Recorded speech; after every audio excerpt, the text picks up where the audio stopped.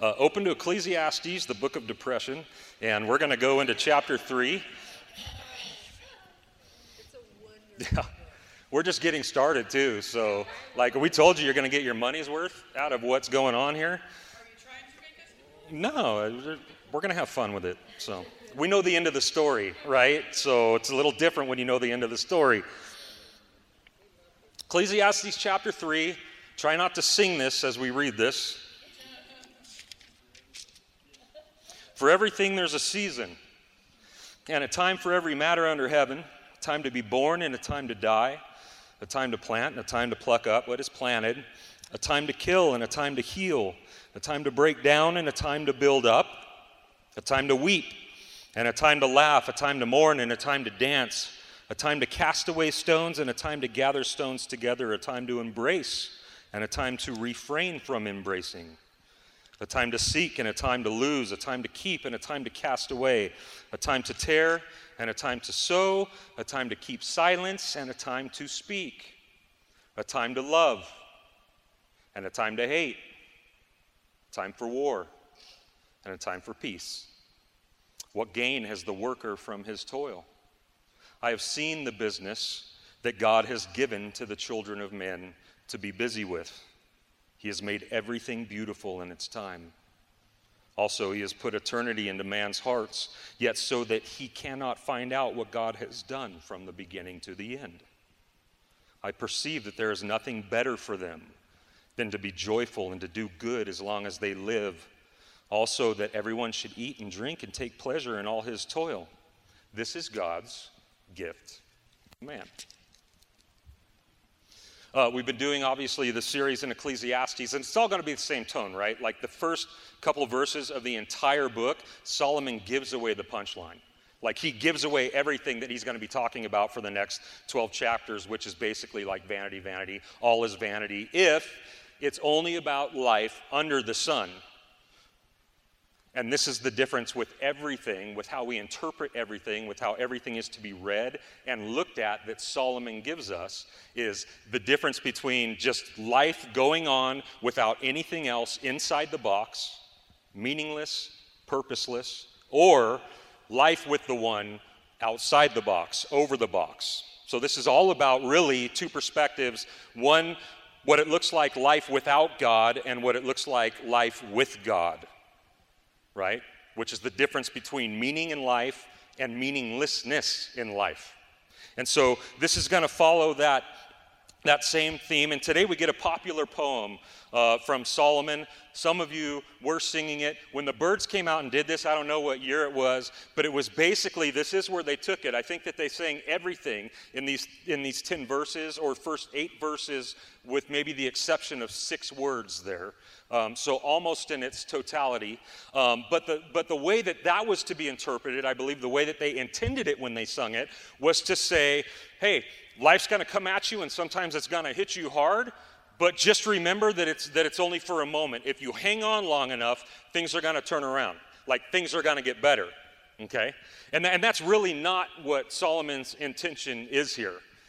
When he writes this poem and gives it to us. We can basically, and I've already given this away, just mentioned it, read this poem in 2 different ways, okay? We can read it from inside the box, which is without God, in which life is just chance, it's just chaos, it's just randomness with times and seasons. Life is something that just happens to us, okay?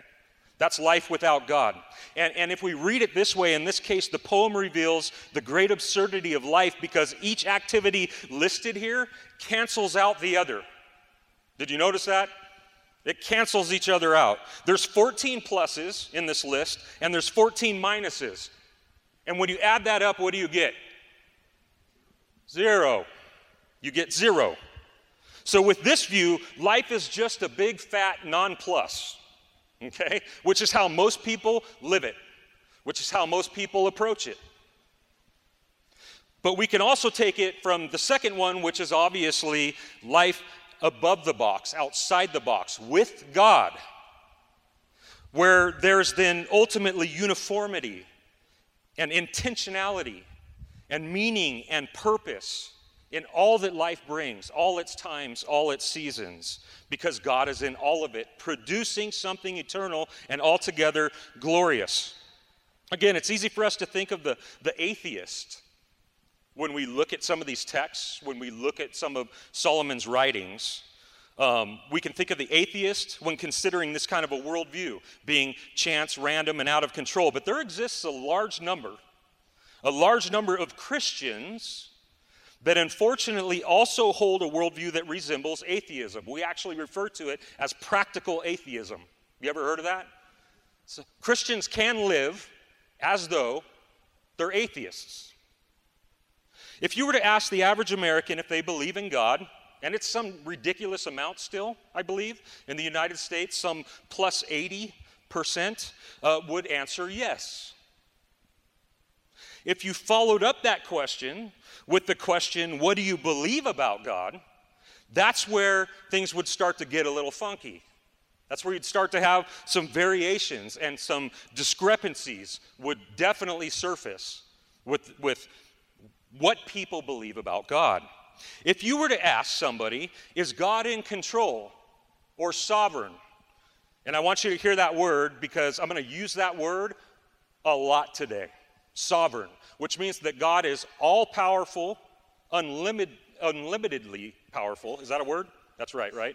I'm trying not to add a syllable. And also unlimitedly in control of all things. If you were to ask the average person, is God in control over world events? Most people would probably say, yeah, I'm okay with that. I agree with that. They would agree most likely that God is in control of like sporting events, like he helps their team win. Or you know what I'm saying? Like you laugh because you know it's true. You do the same thing, don't you? Promotions at work. You know what I mean? Like God's over good fortunes that come my way, or near misses, like close calls, like improved health conditions, or recoveries, etc. Like people are cool with God being in control of that. But if you ask those same people, does God control natural disasters? Or the Holocaust? Or 9/11? Most people would say, absolutely not. Some of you are saying that right now. Absolutely not. He had nothing to do with those things. In 2005, and if you haven't noticed already, this is going to be a tough sermon today, so dig in. Like if you need coffee, go grab some more, but we're going to dig in a little bit here. In 2005, there was a sociology professor from the University of Notre Dame. His name was Christian Smith, and he conducted a study of a group of Christians made up mostly of 20 and 30-year-olds, and he coined this phrase that best described what he gathered from that study as far as what their working theology is, what their active belief in God is. And that phrase is moralistic therapeutic deism. Has anybody heard of that? Moralistic therapeutic deism. Moralistic, meaning God wants people to be good, nice, and fair. That's what he wants. Therapeutic, meaning the goal is to be happy and to feel good about yourself. That's the goal. And deism, which means God isn't necessarily directly involved in their life, except for when he's needed to resolve, fix, or supply them with something they need. In other words, God's more like a sky fairy that just like kind of shows up to hand out goodies. And when he's not handing out goodies, like he's doing something else. Even though the people holding this belief claim to believe in God, it is a worldview or a belief that resembles much closer an atheistic one than a Christian one. Because it is one that still leaves you largely just going on about life inside the box, chance, karma, your own works, randomness, all those things, and God just makes an appearance every once in a while. But pretty much we're on our own, and everything is just kind of unwinding the way that it's naturally. And I'm going to go out on a limb and claim that this is not just a dominant theological worldview held by 20 and 30-somethings. This is also a dominant working theological worldview regardless of one's age in our day and age in the United States of America. This is what most quote-unquote evangelicals or Christians believe. Now, why in the world do I tell you this? Why do I lead off with all of this? Well, because moralistic therapeutic deism is not new, it's old. It just has a new title to it now. It's just got a new shiny coat of paint on it. Just like everything else in the book of Ecclesiastes, this too is nothing new under the sun. It has always been a pair of glasses that people have looked through to view God and to view themselves and to view the world around them in an attempt to make sense of the nonsense. If your working belief is through those lenses, mankind is still largely, ultimately alone. And he's alone because God really isn't in control of everything. He just makes appearances every once in a while to give us a gift. And so Solomon takes up his pen to write, to remind Israel and to remind us that God isn't just the God of our favorite team winning, or of prosperity, or of close calls, or of healings, but that God is the God of everything. Every single thing that exists, he is the God of. Every season, every time in life. We're going to see this today in two parts. Part one, the extent of God's sovereignty. We're going to see in verses 1 through 10, which is his power, his control, how far it extends, what all it consists of. And then two, the beauty of God's sovereignty is going to be seen in 11 through 15. Okay?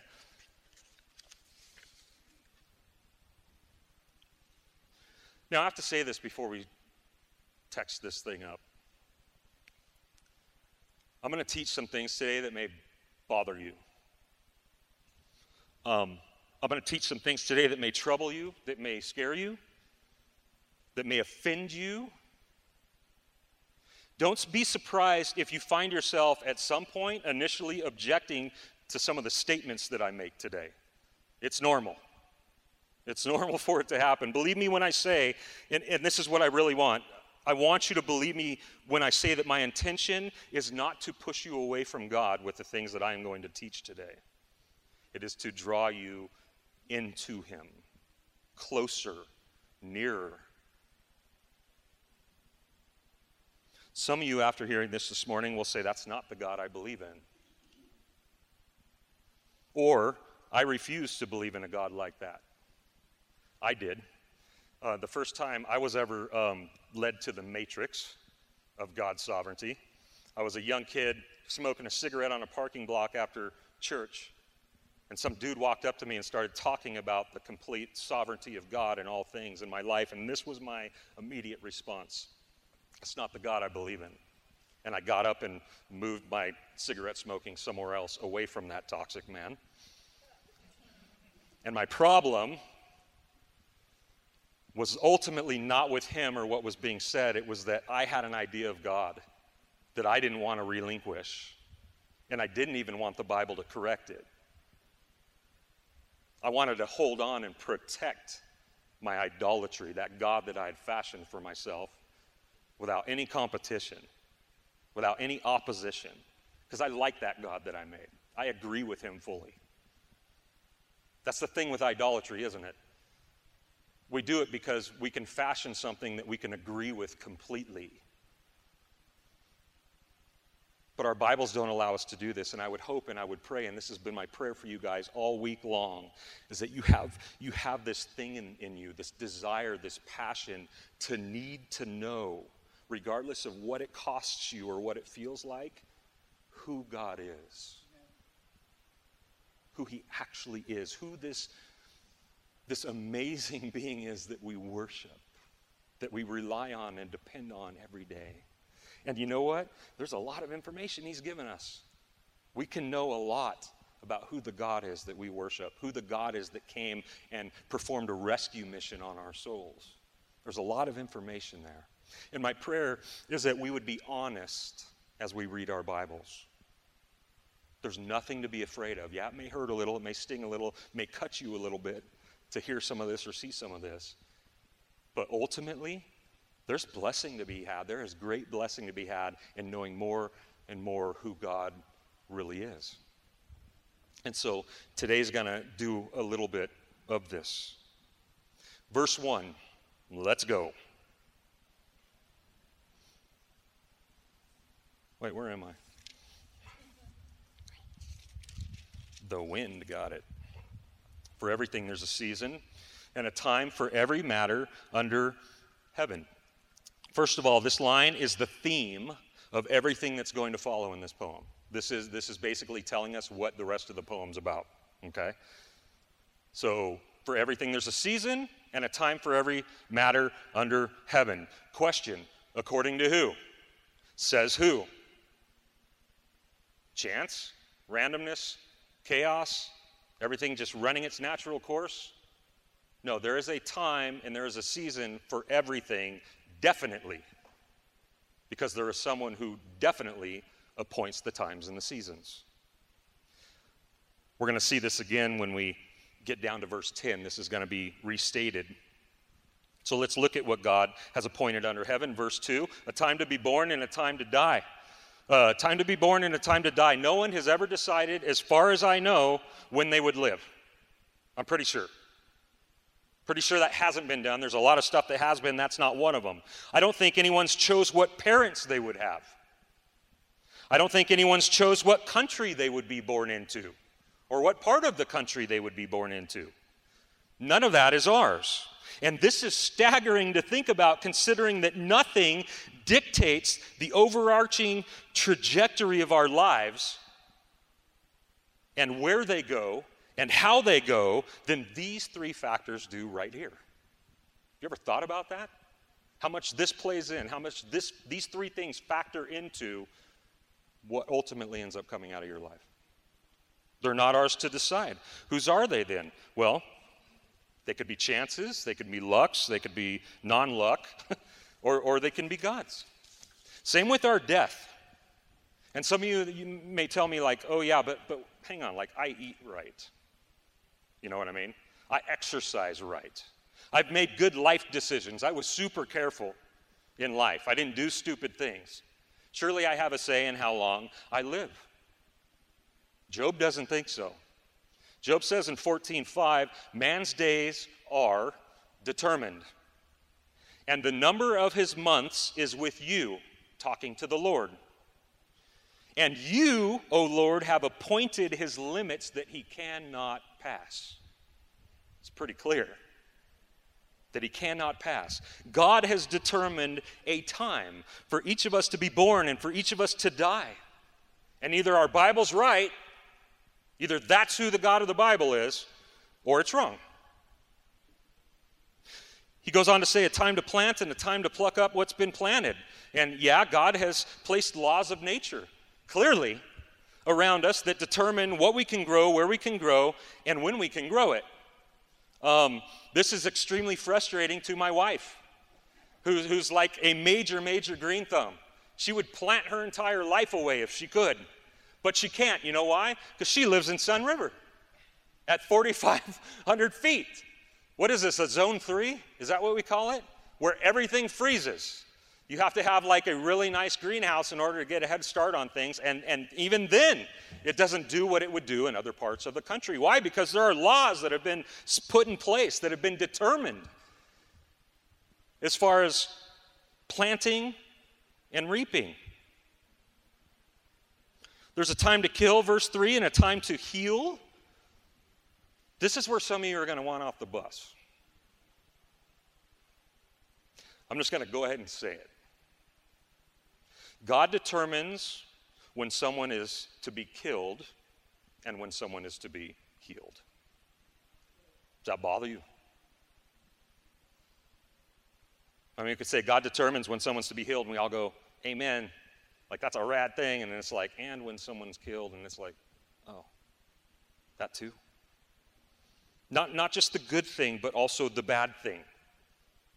We're told that if a sparrow cannot fall to the ground apart from the Father doing it, some of your older translations inserted knowing it, but it is not the Father knowing it. It says apart from the Father,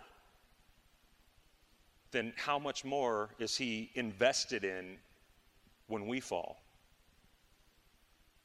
Right? Jesus says that we're of more value than they are to the Father.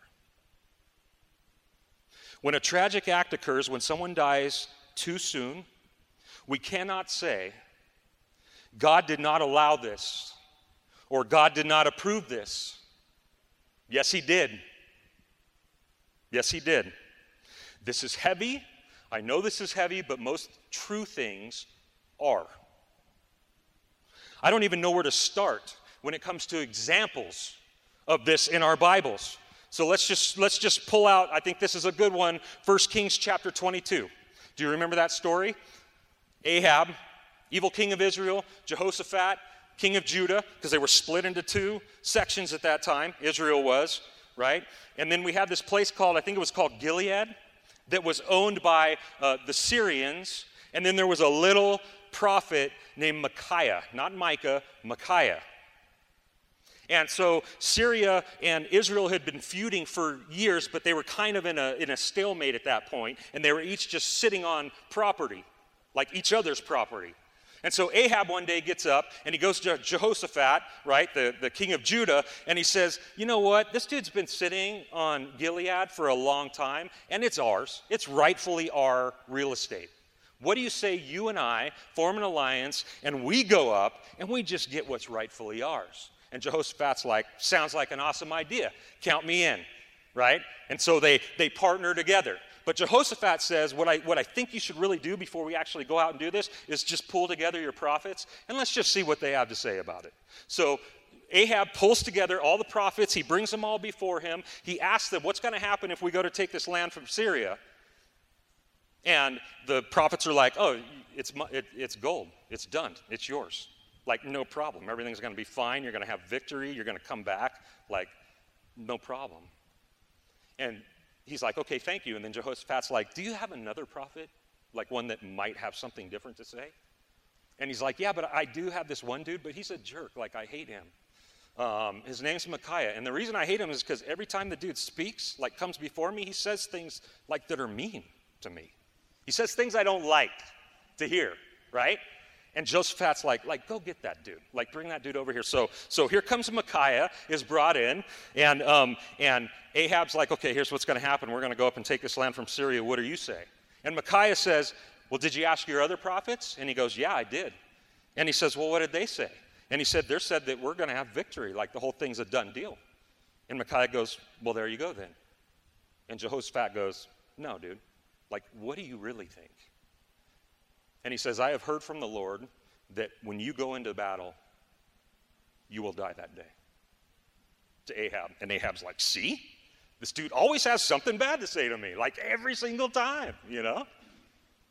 And so Ahab gets mad. I know this is a long story, but it's worth it. Ahab gets mad. And he basically sends Micaiah off to be jailed. And he says, I'll deal with him when I come back from war. And as Micaiah's being yanked off to jail and locked up, he looks back at Ahab and he says, if you come back today from battle, I have not heard from God. I have not heard from God. And he goes off, and Ahab goes off. So Ahab gets smart, and he thinks, you know what, just in case, like I don't like this dude, I don't like what he had to say, I don't even believe him, but just in case there's something to this, I'm going to go ahead and thwart the plans of God. Okay, so I'm going to dress up like a normal soldier. I'm going to ride in a common chariot. Nobody's going to know who I am. Nobody's going to be able to target me. Like, there's no way. Like, I'm going to one up whatever might happen.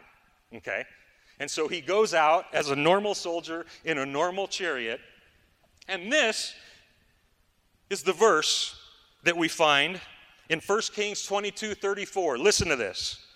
A certain man, Syrian, drew his bow at random, and struck the king of Israel between the scale armor and the breastplate. And he said to the driver of his chariot, turn around and carry me out of battle, for I am wounded. And he died. Random. How does that happen? A dude just decides to close his eyes almost and pull back his bow and hits a dude in a moving chariot in an area where there's actually basically no room to have anything penetrate, and it does. Chance, coincidence, bad luck, right? No, this is God. This is how God functions. This is how God does things all the time around us, intentionally, in ways that only God can. We have to conclude that that arrow was a sovereign arrow directed by a sovereign God. There is an appointed time to kill, just like there's an appointed time to heal. And they both belong to the Lord. There's a time to break down. There's a time to build up. There's a time for desolation and for population. And there's a time for vacancy. And there's a time for occupation. How many nations have you read about in your Bible that were stacked? Like just powerful, reigning, ruling. Nobody could rival them or even think about messing with those nations. Gone. Gone. No longer exist. Nowhere to be found. Where are they? They're used by God for his purposes and then discarded. Discarded. They were only ever great or built up because of him, and they are no more because of him. Assyria, not Syria, which I just spoke about, but Assyria, once thought that they were awesome because they came against Israel, the nation of God, and handled business against them. But we're told in Isaiah chapter 10 that they were only able to do it because God caused them to. It says in Isaiah chapter 10 that this dude, the king of Assyria, wasn't even paying attention to Israel. He wanted nothing to do with them. And that God came and put in his heart to have a problem with Israel and go attack them. Crazy. It's crazy, some of the stuff we read in our Bible. But either it's true or it's not. Either that's how God operates or it's not how God operates. In other words, they're a tool too. The nations are a tool of God, used for his perfect purpose and plan. Guys, I guess women we can include in this so I don't get in trouble. Have you ever had your chainsaw look up at you while you're using it and say, look at how rad I am. Look at how awesome I cut this wood. Has that ever happened? I mean, sober, right? No, it's never happened. It hasn't happened. It doesn't happen. You're the one who got it out. You're the one who put oil in it. You're the one who put gas in it. You're the one who fixed the choke. You're the one who pulled the cord. And you're the one who moves that saw in order for it to perform that which it performs. It's you, not the saw. And it's the same thing with God and everything that he's created. They are his tools at his disposal for his perfect purposes. Every single one of them. 4, a time to weep, a time to laugh, that which causes us to cry as well as laugh, both given by God. Both emotional human responses to human experiences. One that's enjoyable, one that's not so much so, both appointed by God. Listen to Job 2:15. Listen to what he says. Shall we receive good things from God, and shall we not receive evil? That's heavy duty. That question has an implied answer.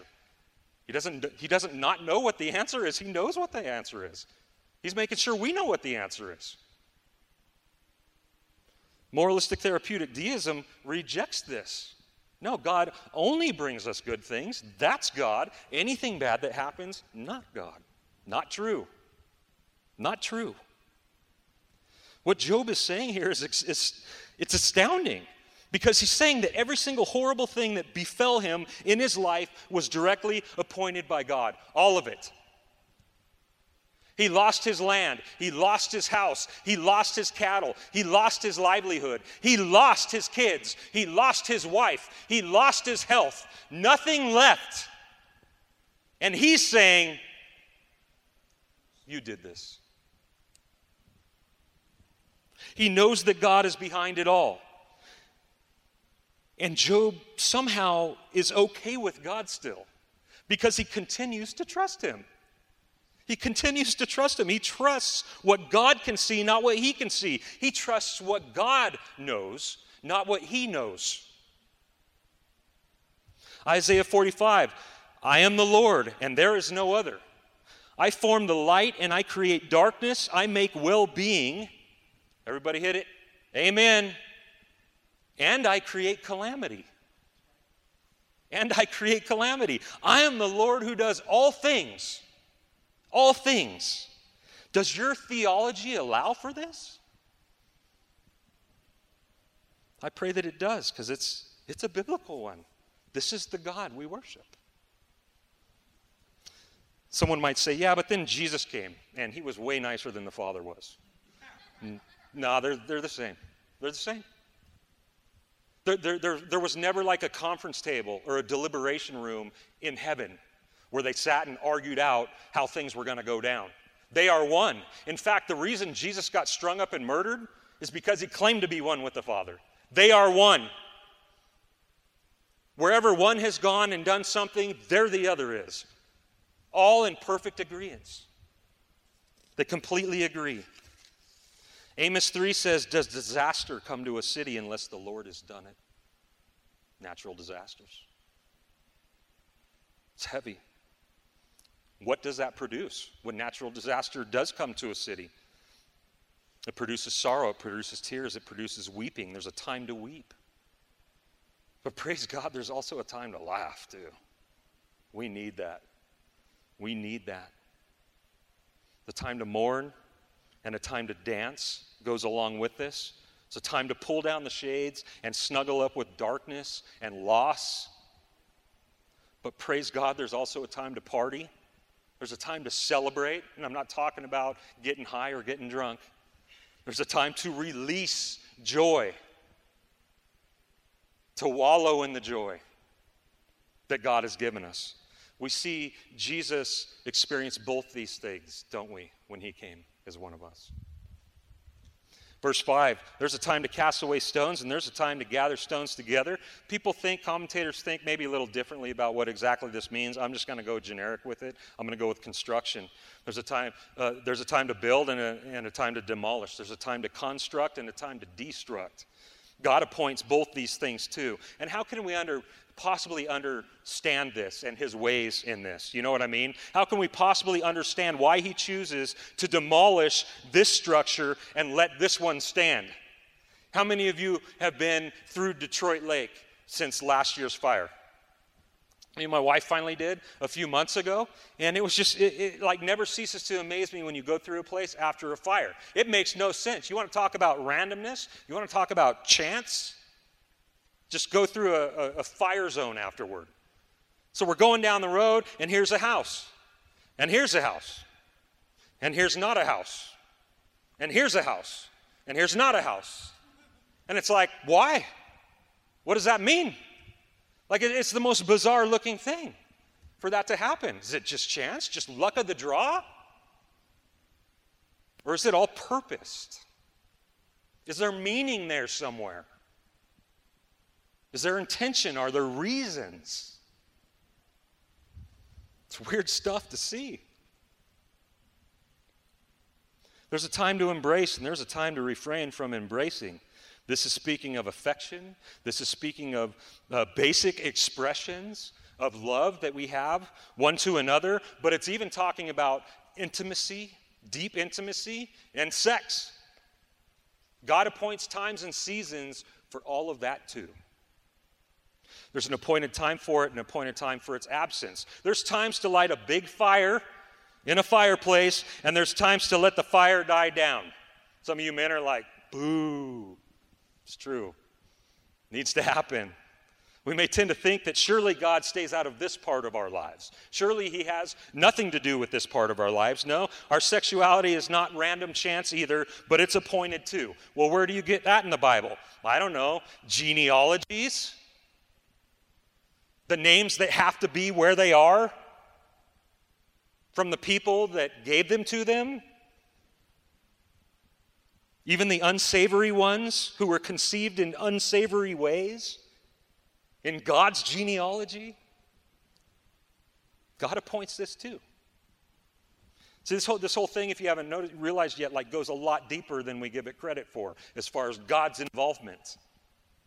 Let's keep going. Verse 6, a time to seek and a time to lose. There's a time to keep and a time to cast away. There's a time to pursue something, and there's a time to cease pursuit of something. Does anybody else have the Bermuda Triangle in their house somewhere?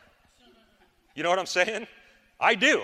I don't know how the heck I do it still, because my kids aren't even at the house. So that's not an excuse for me anymore. Like they took something they shouldn't have and they didn't put it back. Like I can't even do that anymore. I don't know where stuff goes. And there's a time when you just need to stop trying to figure out where it went. There's a time to hold on to something and there's a time to let it go. In other words, there's a time to go to a garage sale and there's a time to have one. Me and my wife need to learn more how to have garage sales. We know how to go to them. Now we have nowhere to put everything.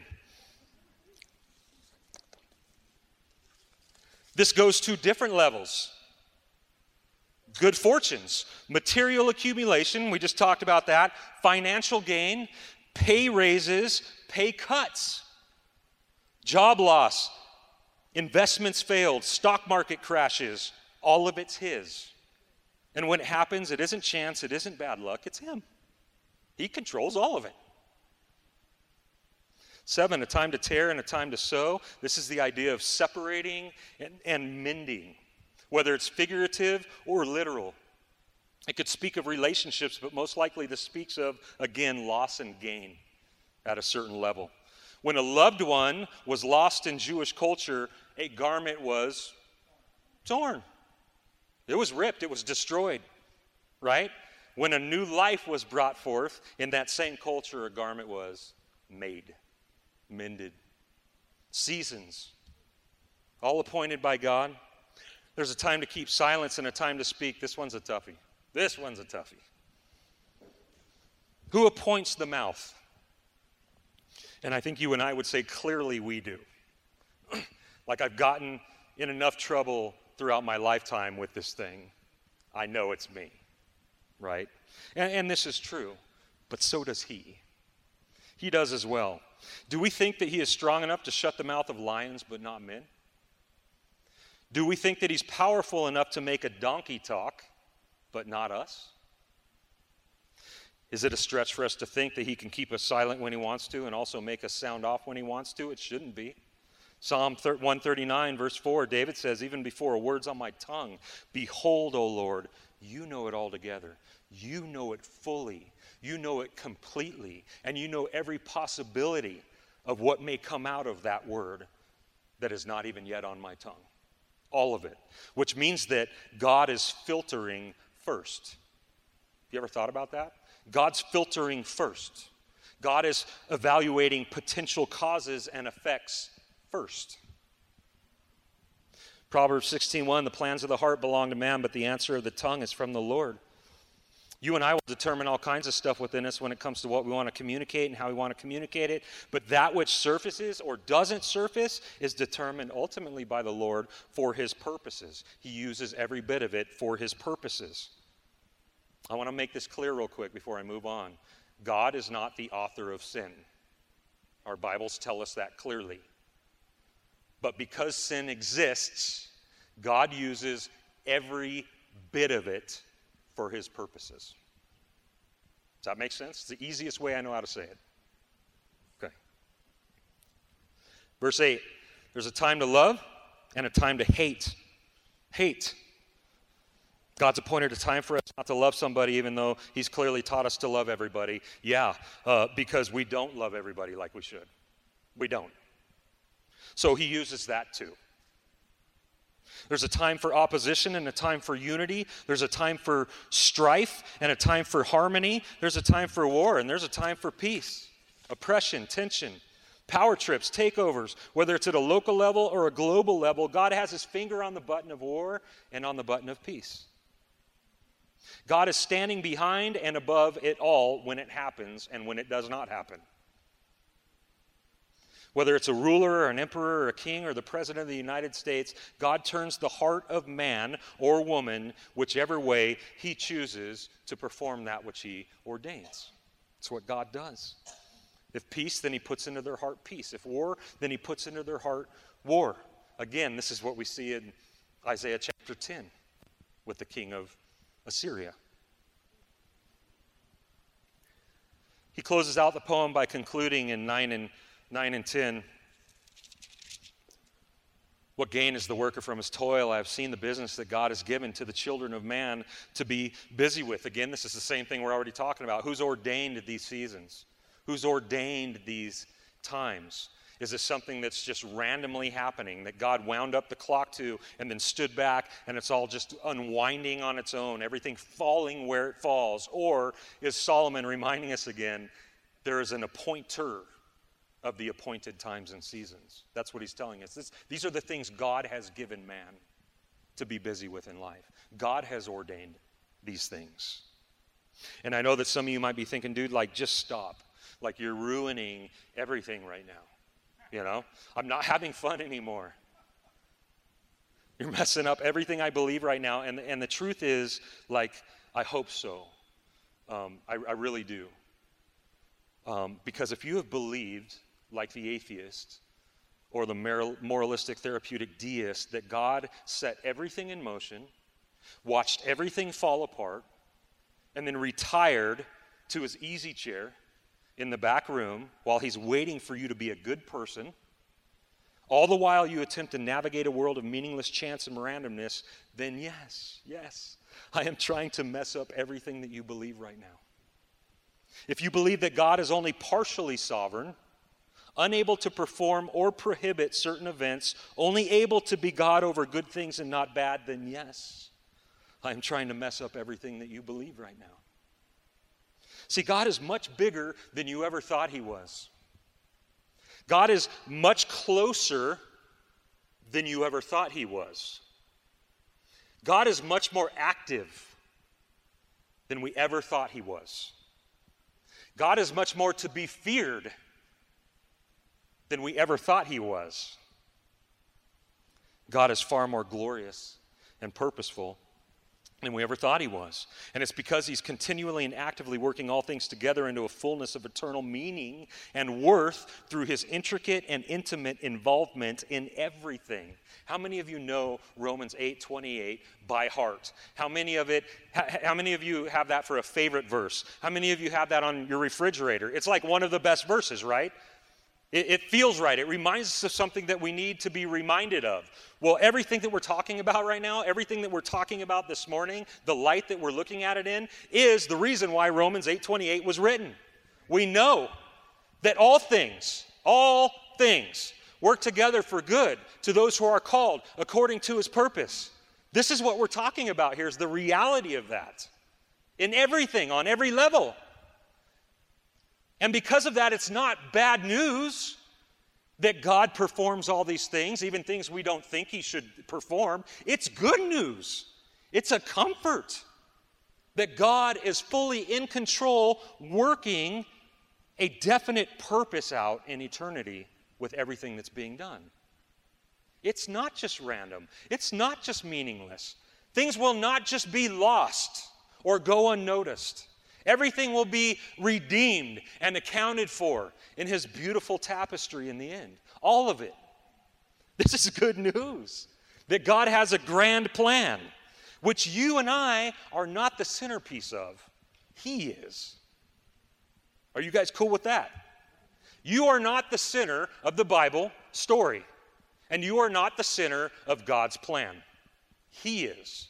His glory is. That which he's determined to do from eternity past all the way into eternity future is what he's doing. That's what he's all about. And you and I just get to be a part of it by his grace. We get to enjoy it by his grace. It's an amazing thing that we've ever even been let into this thing. He didn't need us, but it pleased him to form us and say, I'm going to call you friend. I'm going to call you son. I'm going to allow you to come and experience everything that I'm doing with me. That's pretty rad. And he's working it all for the good of his purpose right now. My grandma used to hook latch. No, not hook latch. What was that, honey? Hook latch. Something like that. You know, she had one of those like mats, like those mesh mats.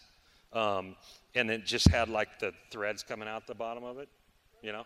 And so, like, she was always doing that. We would go stay, like, summers at her house because my parents both worked. I don't even know why I'm going into this. And so, anyway, we had to stay at Grandma's house in Bishop, okay? And Grandma just, like, constantly did this hook latch thing. She was always doing it. And so when she would get up to go to the bathroom or get up to get a drink or get up to make dinner or whatever, she would lay this thing upside down.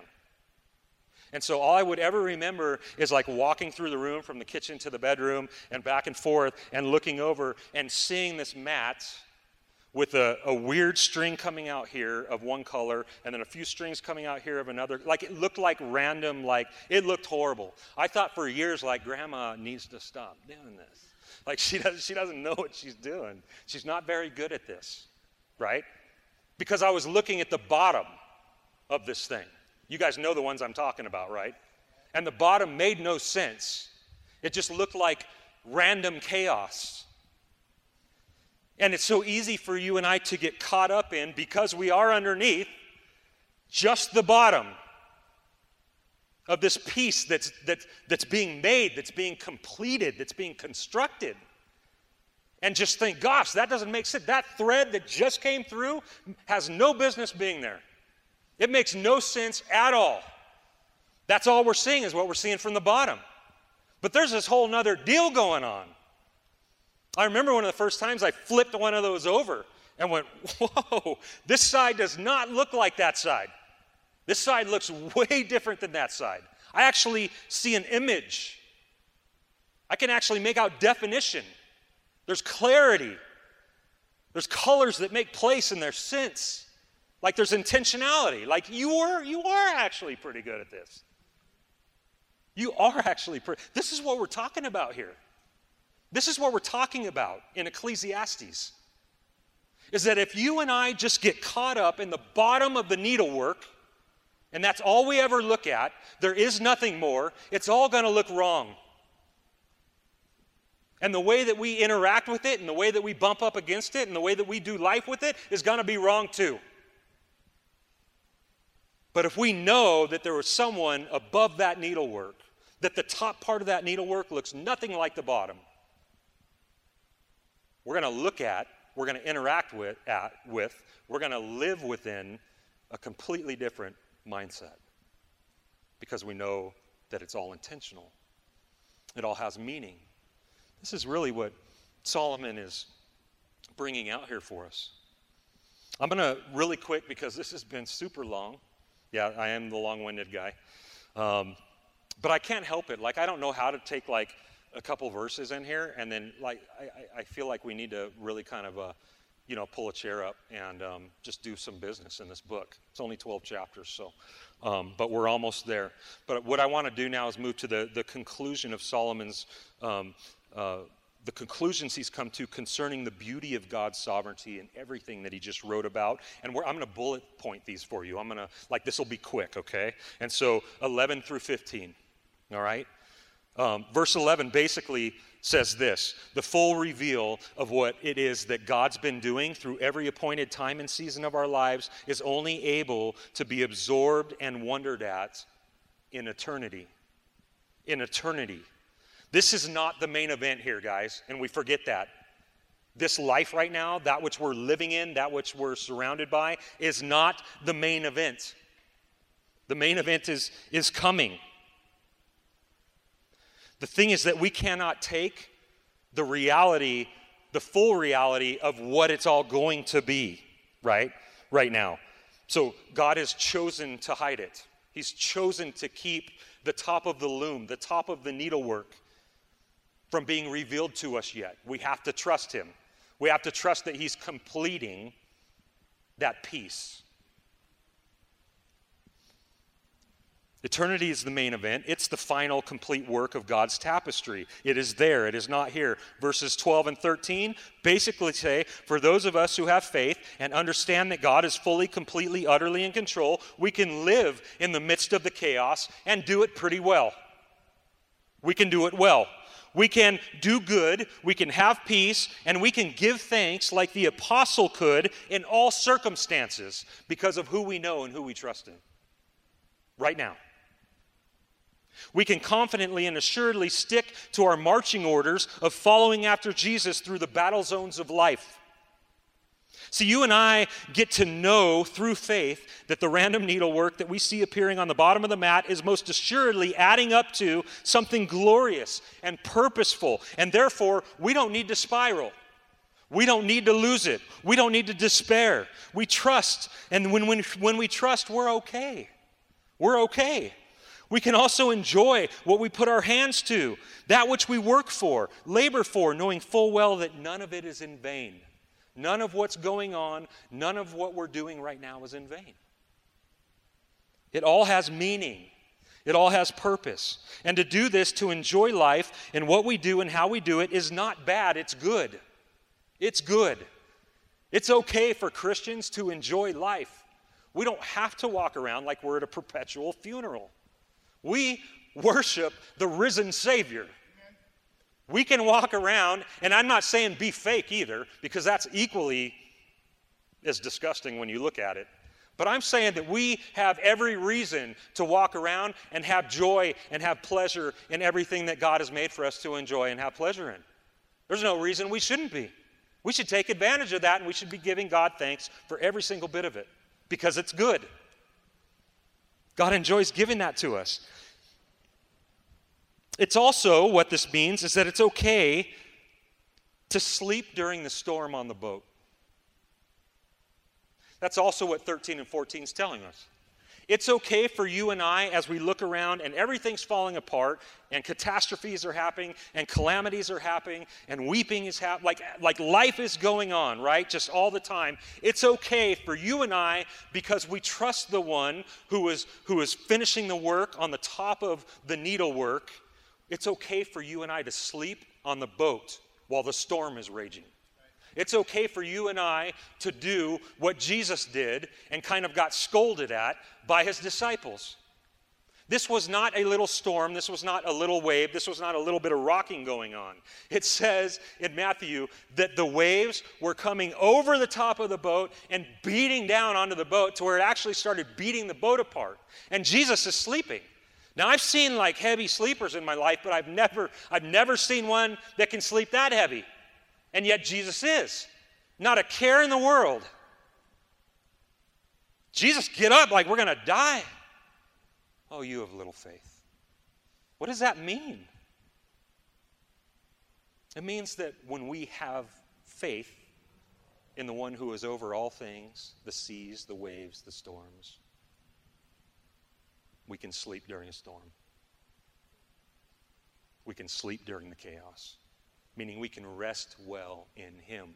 We don't need to get bent out of shape. We don't need to get tripped out. We don't need to walk around pulling our hair out with anxiety and stress, going, the sky's falling, the sky's falling. I can't believe this is happening. I can't believe that's happening. Like a lot of Christians live that way.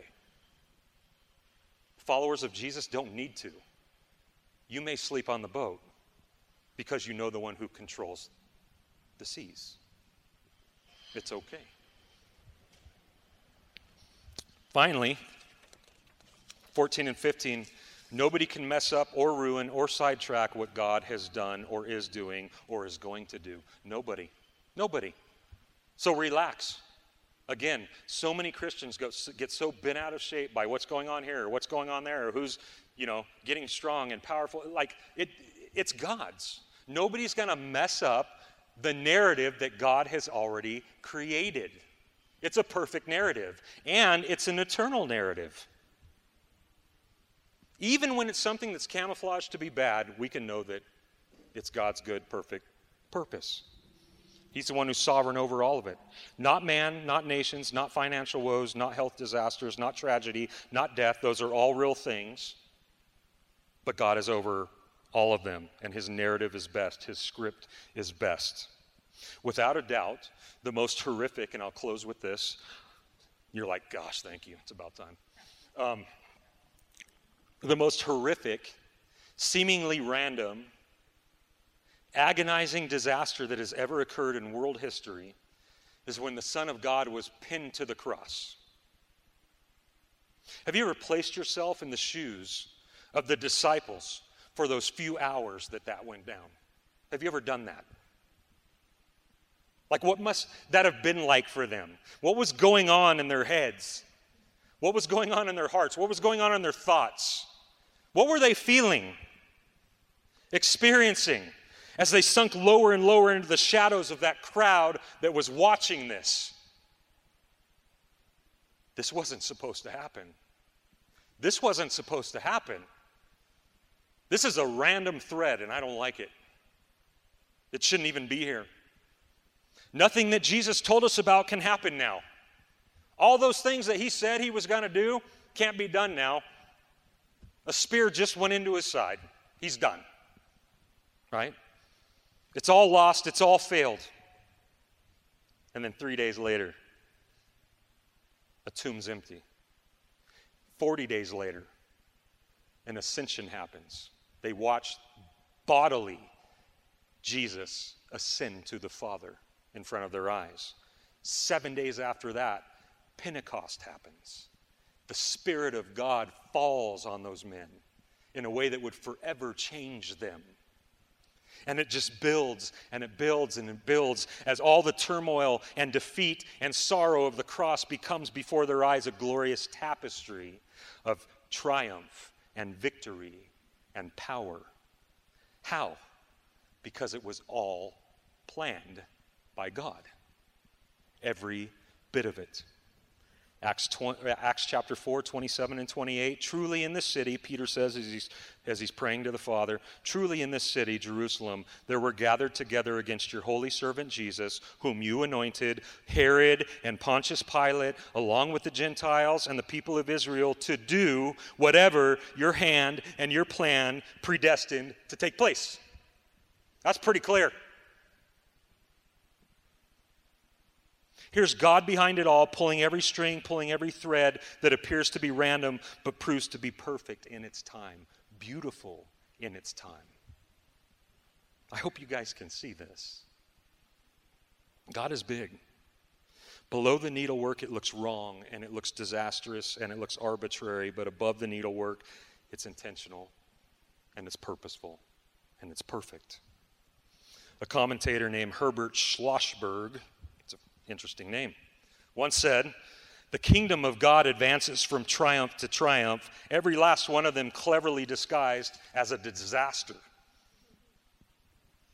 Seems that way sometimes, doesn't it? Why? So that man cannot find out the perfect workings of God until the time of its grand reveal.